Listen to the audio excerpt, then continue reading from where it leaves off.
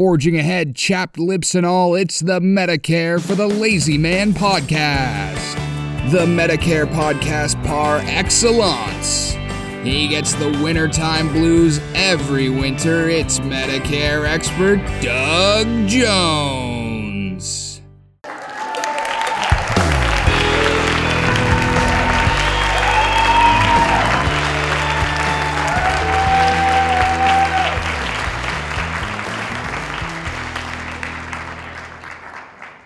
Well, look what we have here. We've got another episode of the Medicare for the Lazy Man podcast. Welcome, everyone. Welcome. We're happy to have you. And we are excited to share more Medicare knowledge with you today. It's always our favorite thing to do. And I keep talking in the third person. Why do I do that? Because you're going to meet our podcast engineer, Randy Carson, very shortly. But in the meantime, let me tell you why we're here.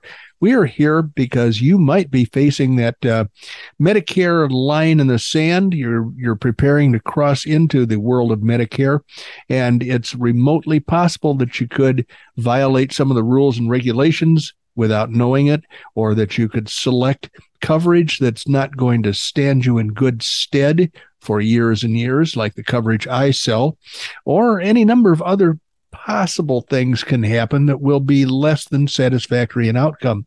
I am here to help you, to encourage you to do a little bit of preparation before you make your Medicare decisions, before you come to your final course of action. And there are two ways that I can help you do that. One of them is if you read my book, you will find that I have digested. I have written a short but very impactful digest of the Medicare situation and what you can do to avoid having unhappiness assault you after you've been on Medicare. You know, the decisions you can make ahead of time that are going to be predictors of happiness and success in the world of Medicare that you're about to enter. So if you were to read my book, you would not spend very much money to buy it. You would not spend much time reading it, but you would have a vast understanding of Medicare by the time you were finished with it, much more so than almost anybody else in the United States. I highly recommend my own book, and that's, I'm sure, no surprise to you. I would say you should go to Barnes & Noble if you don't like giving Jeff Bezos some money, or if you want to go to Amazon.com, you're going to find a wide array of editions and price points. So I think that might be the place to go if you're a conscientious shopper. You're going to find inexpensive versions and one very kind of pricey hardcover, which is probably an excellent candidate for Christmas stockings. So if you're going to be shopping for Christmas gifts for people that are approaching age 65, that would be a really good gift for them. So anyway, we have the episode that I'm so excited about because my wife is undergoing knee replacement surgery, and she was given a manual. And the manual is turns out to be pretty fascinating reading. So I've been spending a few episodes sharing the contents of the manual that she was provided with. And Randy is his knees are both in excellent working condition, and he has no reason to care one way or the other about knee replacement surgery, but yet he finds himself fascinated by the information that Mary brought home from the doctor's office. So how are you doing, Randy? Are you excited about another episode of knee replacement preparation and surgical interesting information? Yes, absolutely. Because I don't know if I've ever told you this, but way back in the day, there used to be on public television a show called The Operation. And I was just fascinated by this show because they did a number of different types of surgeries on this show. Sure. And obviously my wife saw no humor in watching this stuff and would always, run the other way. So she was disgusted by it, huh? Yeah, I found it fascinating. So the there was surgeries, heart surgery. There was any number of different types of surgeries.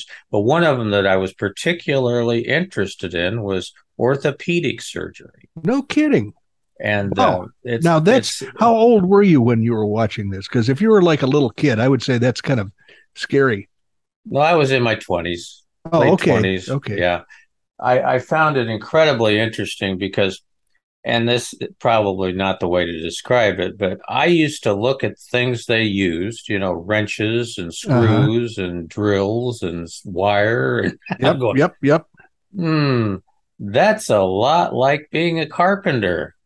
Well, or being an automotive restoration expert.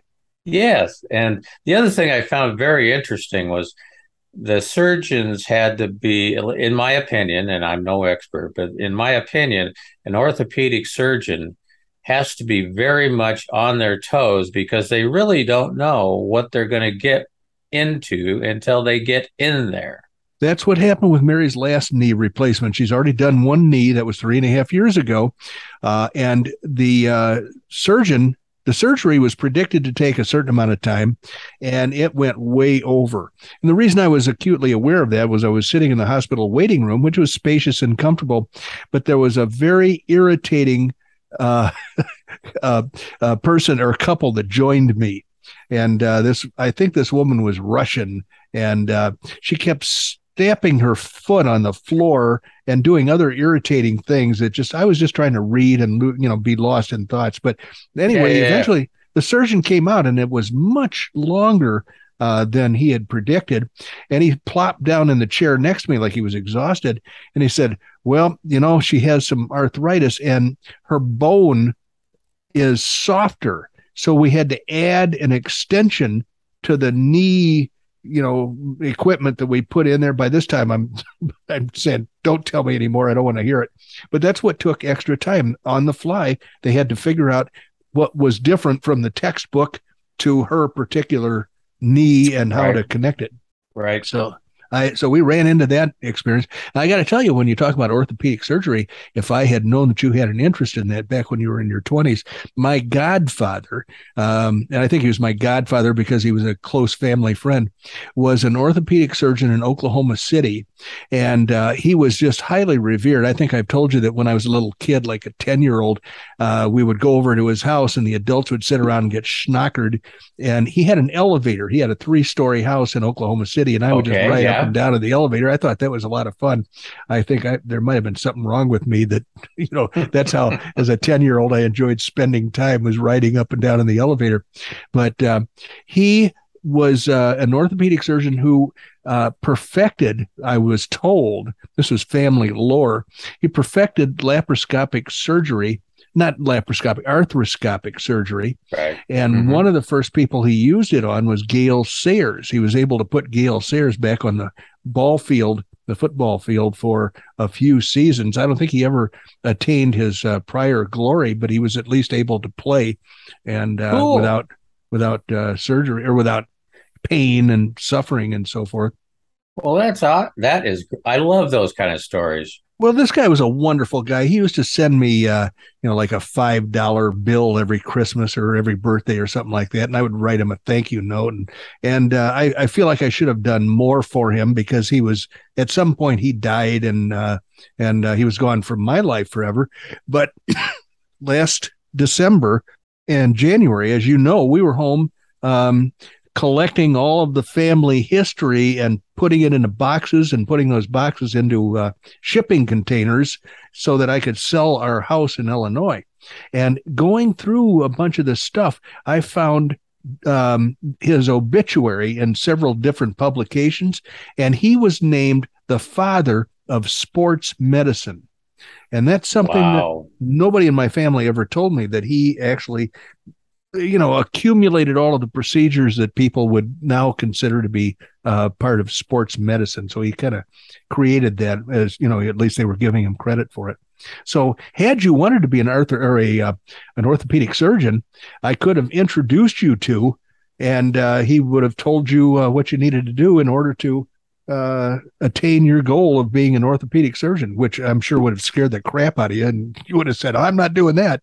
I don't think I want to do that. But anyway, but all that kind of stuff just fascinates me. The other thing I don't know why. Maybe I should have been a doctor probably, but all kinds of surgery fascinates me. The other thing that fascinates me is neurosurgery, and I find it incredibly interesting, as you know, that the brain itself Uh-huh. has absolutely no feeling.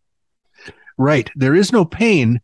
There is Uh, no pain. It doesn't. There's no feeling. There's no pain. There's no nothing of the brain itself. right, right. They can poke around in there. You could take a spoon and actually lift the skull off and eat the brain if you wanted to, and it wouldn't disturb the person whose brain you were eating. At least that's what I was led to believe by Doctor what's his name, the Silence of the Lambs guy. Oh yeah. No, but So it's true, and I find it. I find the interesting part is now they're doing like deep brain stimulation, trying yeah, to control tremors and all that kind of stuff, and sure, sure. when they're trying to map where the probe should go, the person has to be awake. So Yeah, they're so going, they can report their feelings and so forth. that's right. That's right. A little on the And spooky side to me, but if the person has a serious enough problem, then that's the necessary solution for that problem. Then I'd say go I ahead and do don't, it.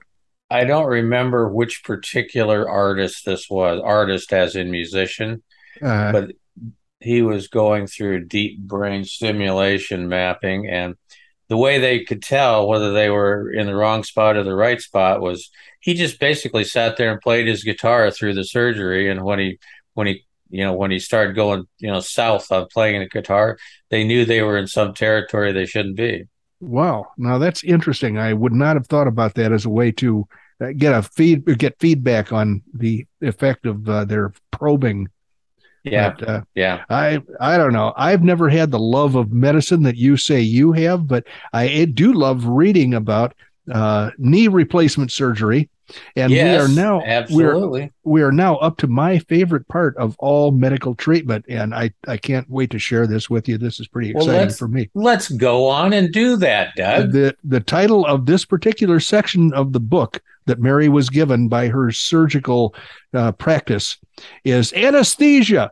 I love the thought of anesthesia. I don't like to feel pain. Randy, when he suggests an anesthetic to me, he basically waves a piece of leather in the air and says, "Here, this was good enough for my grandpa. It was good enough for my pa. And it's good enough for you." But I, on the other hand, am more sophisticated in my appreciation of anesthesia. So here is what the book says. Now, this is what's going to be handed to a lot of knee replacement patients coming up soon. So it says you will be interviewed and examined by the anesthesiologist. The anesthesia provider will talk with you about the types of anesthesia used during surgery.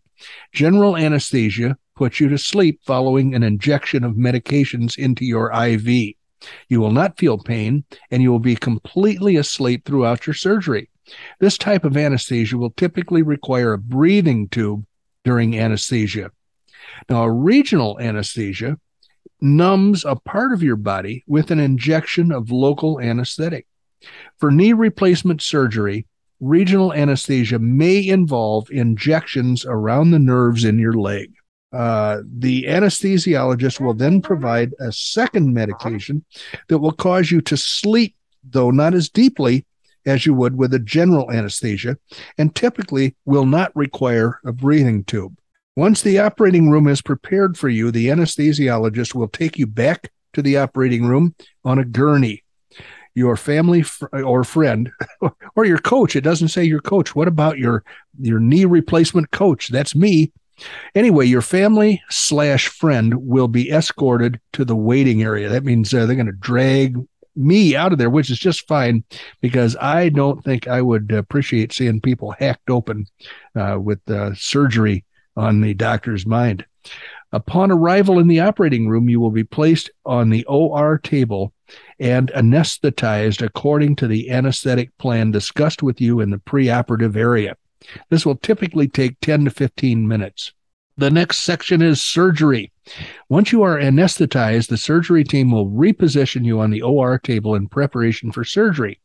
This takes another 5 to 10 minutes. I don't know why it would take so long, but to reposition someone, but the surgery team will then wash their hands and scrub in. This takes another 5 minutes. Once the surgery team is sterile, they will prep and drape the operative extremity according to sterile techniques. This takes another 5 minutes. Oh, geez, the clock is ticking. Once the extremity is sterilely prepared for surgery, the entire OR staff, including nurses, subtechs, anesthesiologist, and surgeon, will break for lunch. Oh, nope, that's not what it says. It says they will hold a formal time out to reconfirm your identity and the operative site. Well, my wife's going to have two things written on her legs. One says yes, one says no. And I'm going to make sure that they do not accidentally operate on the knee that she had replaced years ago. So this, let's see, they're going to recheck the surgery to be performed prior to making an incision. This is one of the many controls to keep you safe. This takes about 1 minute to perform. The surgeon will then initiate the surgery. The surgery takes about 1 to 2 hours to perform. After the surgery, you will be taken to the recovery room. The surgeon will speak with your family while you're recovering. So, under the heading of recovery, it says you will recover in the post-anesthesia care unit, which they shortened to PACU. That's, we're not the government here. We don't need to have the letters for every single thing that we do. Otherwise known as the recovery room. I think that's sufficient for me. The average time in this unit is approximately 4 hours. While you're there, the nurse will check your vital signs frequently. Anesthesia will wear off. Your pain medications will be started. You will be given oxygen to help you breathe if needed. You will wear compression devices on your lower legs to help prevent blood clots. Your surgical site will be wrapped with a cold pack to reduce swelling and pain. The nurse will check your incision. You will receive IV fluids and antibiotics. You may begin eating. You will begin working with physical therapy on sitting, standing, and walking, and your ability to meet discharge criteria will be assessed. You will work with RNs and a physical therapist or physical therapy. You will work with RNs and physical therapy in an effort to meet discharge criteria, which includes the following: pain control, safe ambulation, that means walking on your own with a walker, ability to safely ascend or descend stairs if needed, ability to urinate without a catheter. You have to be able to eat without significant nausea or vomiting. On average, patients discharge home 4 to 5 hours after their surgery. All right, these people don't use English the same way the rest of us do. On average, patients should be discharged or are discharged home after 4 to 5 hours after their surgery.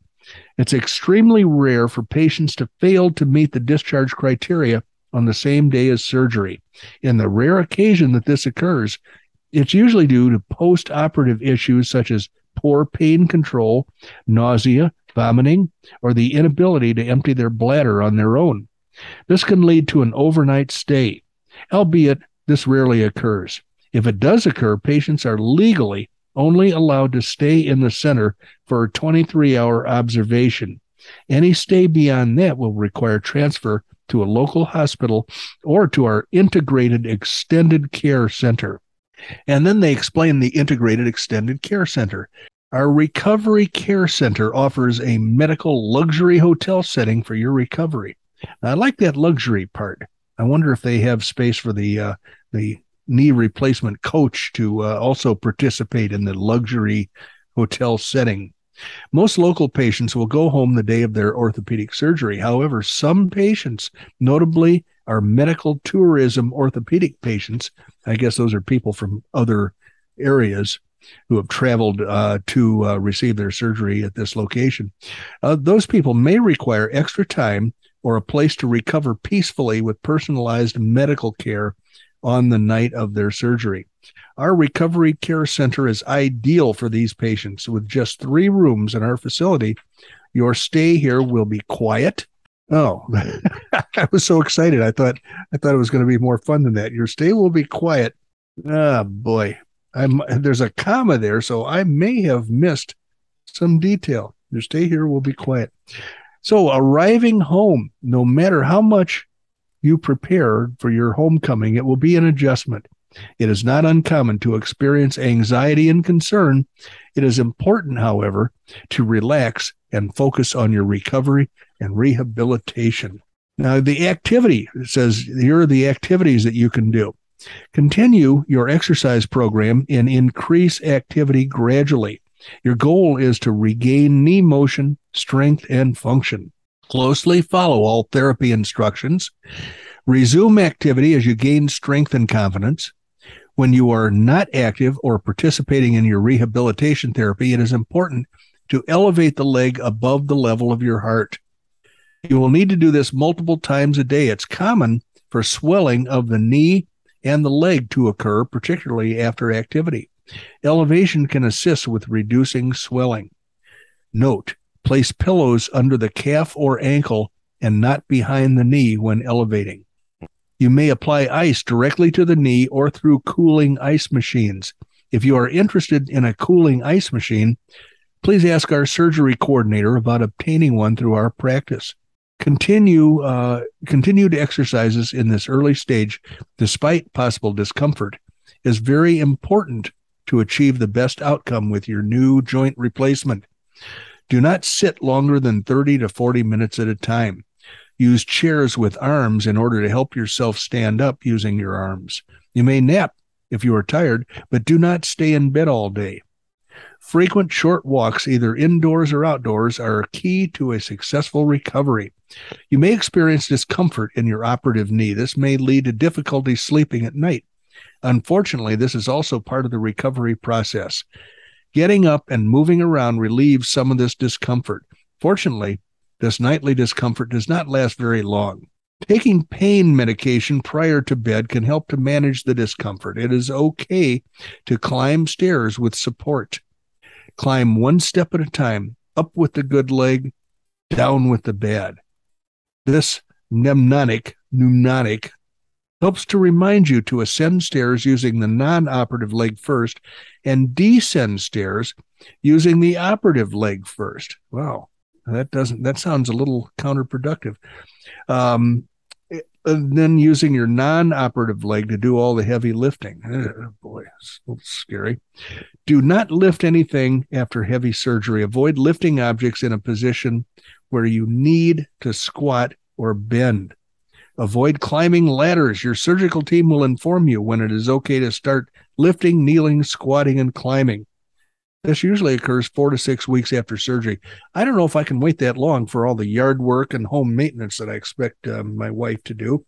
I certainly will be asking the doctor sooner than she expects that I will about getting up on the roof and, gutter cleaning and painting and so forth. But I'll give her a few days to recuperate, and hopefully that'll be enough for her to get back to work at her former level. Anyway, this is probably as good a place to break as any, Randy. This is going to turn into a 10-episode arc. I can tell right now. We've got a lot more information, and I hope those people that are thinking about replacement surgery are going to get something out of this, because the end result is worth it, don't you think? Yeah, I find it incredibly interesting. And obviously, if you haven't been through one of these types of procedures, you wouldn't know what all was going to happen unless somebody wrote it down. And I think these types of books, even though when they hand it to you and you're looking at it going, oh my God, do I need to study this thing? I think they're a good thing, ultimately, Doug. I think they're a really good thing. I think there's some silliness here. They could have asked me to proofread the thing before they published it, but they didn't. So I'm going to poke fun and point fingers at them in certain places. But on the other hand, it really is helpful for somebody that's facing surgery that may never have had any kind of a procedure like this before, to be assured that they're in good hands and that these people know what they're doing. Well, yeah, and absolutely. If you haven't had any type of procedure before, you really don't know what you don't know. I mean, ultimately, you're going to get home. You're going to, well, I'm going to go home and I'll be hopping around the kitchen on my good knee. No, you won't. Yeah. I had this happen to me back in '02. I woke up one morning, I had massive back pain, and it turned out to be my sciatic nerve. I had ruptured a disc in my spine, and it was rubbing on my sciatic nerve, causing horrible pain. And so after testing and being advised by an excellent surgeon, you're going to need surgery, but you can, he said, I'm not going to operate on you until you're begging me to. And I was in horrible pain, but I tried everything else. I went to a couple of witch doctors, and I went to a chiropractor. Oh, that's the same thing. The whole thing was, I finally called this guy up and I said, okay, I give up. I'm ready for you to do your worst. But they did it in a place kind of that sounds like this luxury hotel setting. Once the surgery was over, I had to stay overnight, but I had I was able to smoke.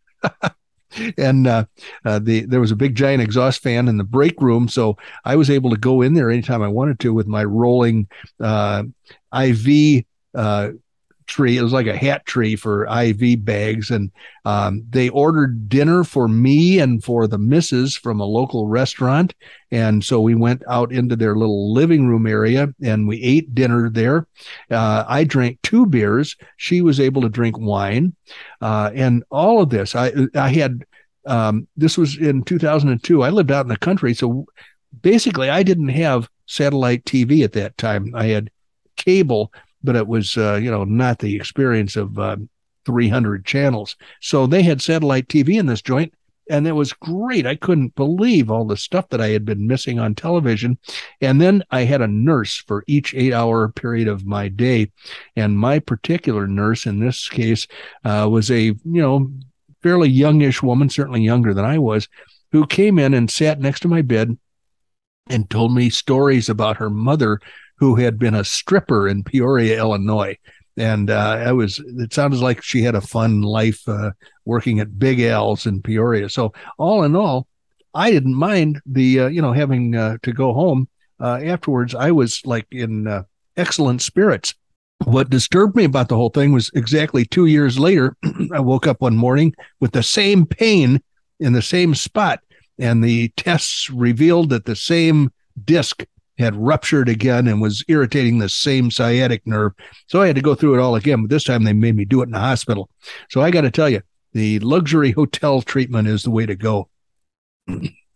Well, I would agree, because I don't remember exactly the situation that I was in, but I don't think I've ever been in a luxury recovery hotel, because as I remember, after I woke up, instead of ordering, like a nice filet mignon dinner for, me and the wife, I remember somebody walking by with a little cart, pitching bags of peanuts into the room. Okay, you were not in the same facility I enjoyed.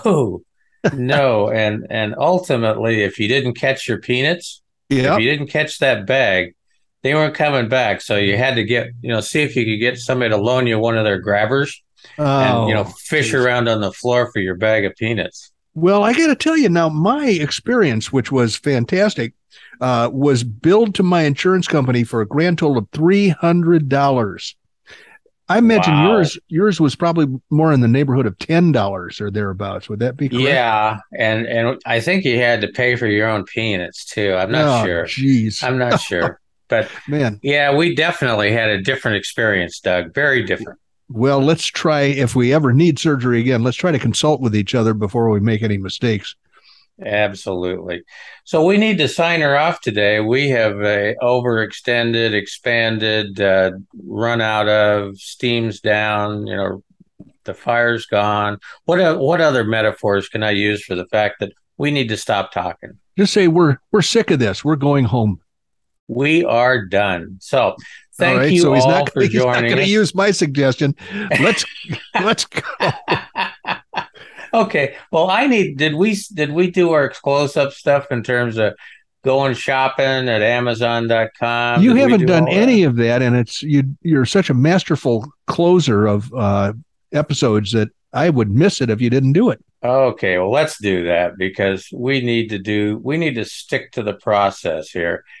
Again, right, Doug? He looks forward to this every day. He wakes up bright and early, just knowing that he's going to have a lot of stuff in his inbox that people sent to him at dbj@mlmmailbag.com. Send him a lot of stuff because he loves it. Or you can go shopping at Amazon.com and buy a copy or two or three of his paperback, Medicare for the Lazy Man, easiest and simplest guide ever. The 2022 version, they have green numbers. The audio version, the Kindle version, or any combination thereof will do you fine. So anyway, thank you all for joining us. You could have been 100 different places and you weren't. You were here with us, joining us for another episode of Medicare for the Lazy Man podcast. And we thank you for that because we enjoy every minute of it. And we enjoy spending with you, truthfully. So you have just spent about 32 and a half minutes with Doug Jones, the anti-insurance insurance guy, originally from Oklahoma, but now living in the high altitude mountains behind Cave Creek, Arizona, in his fortress of solitude that he tells me has high security features that I should never test. Bye-bye, everyone.